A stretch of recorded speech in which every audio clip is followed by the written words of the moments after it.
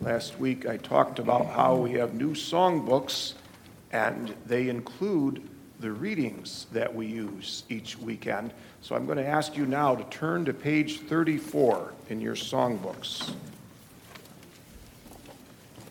Page 34.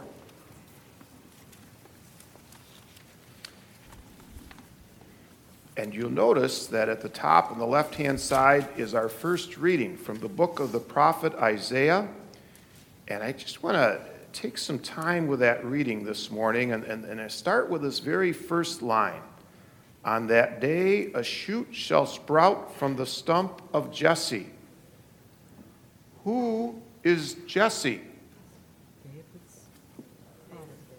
The father of King David. Yes. Okay. Why does Jesse have a stump? Well, I'll tell you. You've seen family trees before, kind of a way of keeping track of our genealogy, and sometimes some of the family trees look like a tree, don't they? Well, if you're a king, part of being a king is you've got succession, and so there were a whole line of kings that followed King David. Unfortunately, for too many generations, Israel has known corrupt and self-serving kings who have proven themselves unfaithful. That is why the family tree is now represented by a stump. It appears quite dead. But this prophecy of Isaiah, on that day a shoot shall sprout from the stump of Jesse, and from his roots a bud shall blossom. What does that mean? It means there will be a new king from the line of King David. And what will he be like? Isaiah tells us that the Spirit of the Lord shall rest upon him. And unlike the faithful kings of recent generations, the Spirit-filled king will execute justice throughout the land. The poor and the afflicted will receive special attention, while the ruthless and the wicked shall be struck down. This is a king who will not have to use the sword to punish the unjust. Rather, his words alone will restore justice. And then what happens with this new king? The wolf shall be the guest of the lamb, and the leopard shall lie down with the kid. And then that whole litany ends with, the baby shall play by the cobra's den, and the child lay his hand on the adder's lair. Any parents here let their kids go by cobra's dens? Guessing not. What is the meaning of this remarkable vision? Well, what else have you heard about snakes in the Bible? Genesis, yes, right at the beginning. Remember Adam and Eve and the fruit of the tree and the serpent tricked them and all that? Turn to page 36 in your songbook. Page 36, we have the readings for this Thursday when we celebrate the holy day of the Immaculate Conception. And the first reading is taken from the book of Genesis, and it describes the fall. And then at the end of that reading, do you see how the Lord God said to the serpent, and he says, I will put enmity between you and the woman, and between your offspring and hers. He will strike at your head, while you strike at his heel. So, that's kind of how the way it's been between snakes and us. But now, in Isaiah's vision, the baby is playing by the cobra's den, and that's letting us know that the curse from the sin in the Garden of Eden will be brought to an end. As Isaiah again says, there shall be no harm or ruin on all my holy mountain, for the earth shall be filled with the knowledge of the Lord as water covers the sea. So this new king, in the line of King David, this king filled with the Spirit, the anointed one, the Messiah, will see the establishment of right relationship on earth. the right relationship among human beings, between gods and humans, and even within the entire sweep of all living things, all of creation. Are we there yet? No.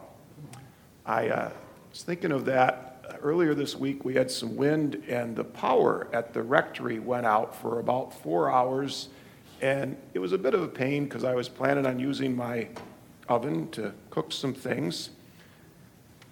Well, then all of a sudden it dawned on me, if I lived in Ukraine right now and facing the winter and not knowing whether I have power or not, suddenly whether I eat what I eat, and it just made my problem seem like a hill of beans. We are not yet at that vision that God gives us in Isaiah. But in the gospel today, the words of John the Baptist, repent, for the kingdom of God is at hand. When John the Baptist says that the kingdom of God is at hand, what is he talking about? Well, John the Baptist is one of our Advent saints. He points the way to the coming of Jesus.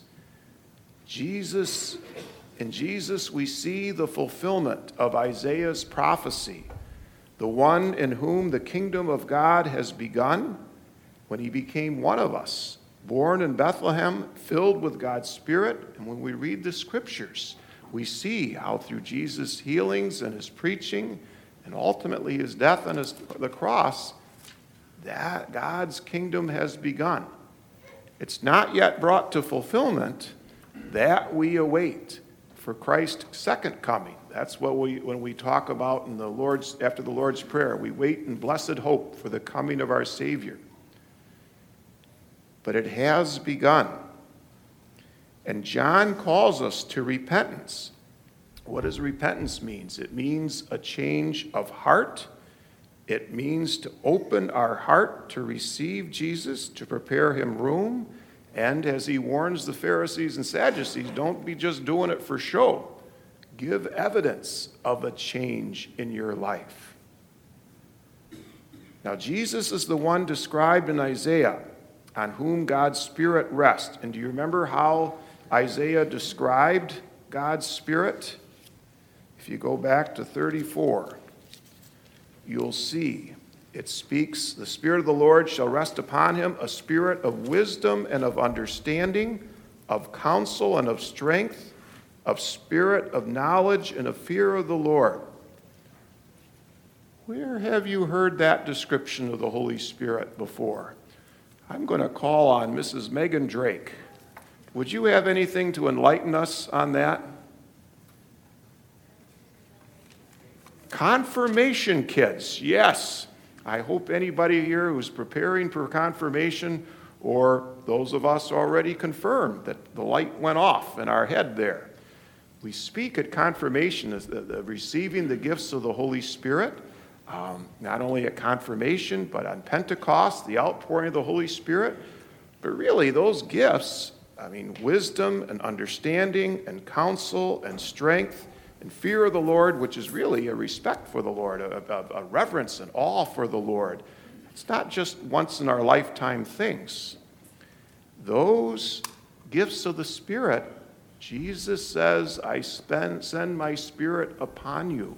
So as we live in this time between the beginning of God's kingdom, with God, Jesus coming into our world, and the completion of our God's kingdom, which we wait in joyful hope for, God empowers us to live with his Spirit. And I think that's especially a good time. We are under our second week candle. What happened to the other candle? Went out. It was lit? Okay, well, we'll have to work on that. All right. So we got 3 weeks to Christmas, though. All right? And I would encourage you to discern, how do you approach the celebration? What is the meaning of Christmas? How does what we say and do these next few weeks reflect our using our gifts that we receive from the Holy Spirit of wisdom and understanding to live in right relationship with other human beings, right relationship with God, and right relationship with the entire sweep of living things. How do our actions affect God's gift of creation, our environment? The prophet Isaiah gives us a beautiful vision of a shoot that sprouts from a stump, that the cow and the bear shall be neighbors, and the child shall play by the cobra's den. May we be keenly aware that this Advent we wait in joyful hope for the coming of our Savior, Jesus Christ.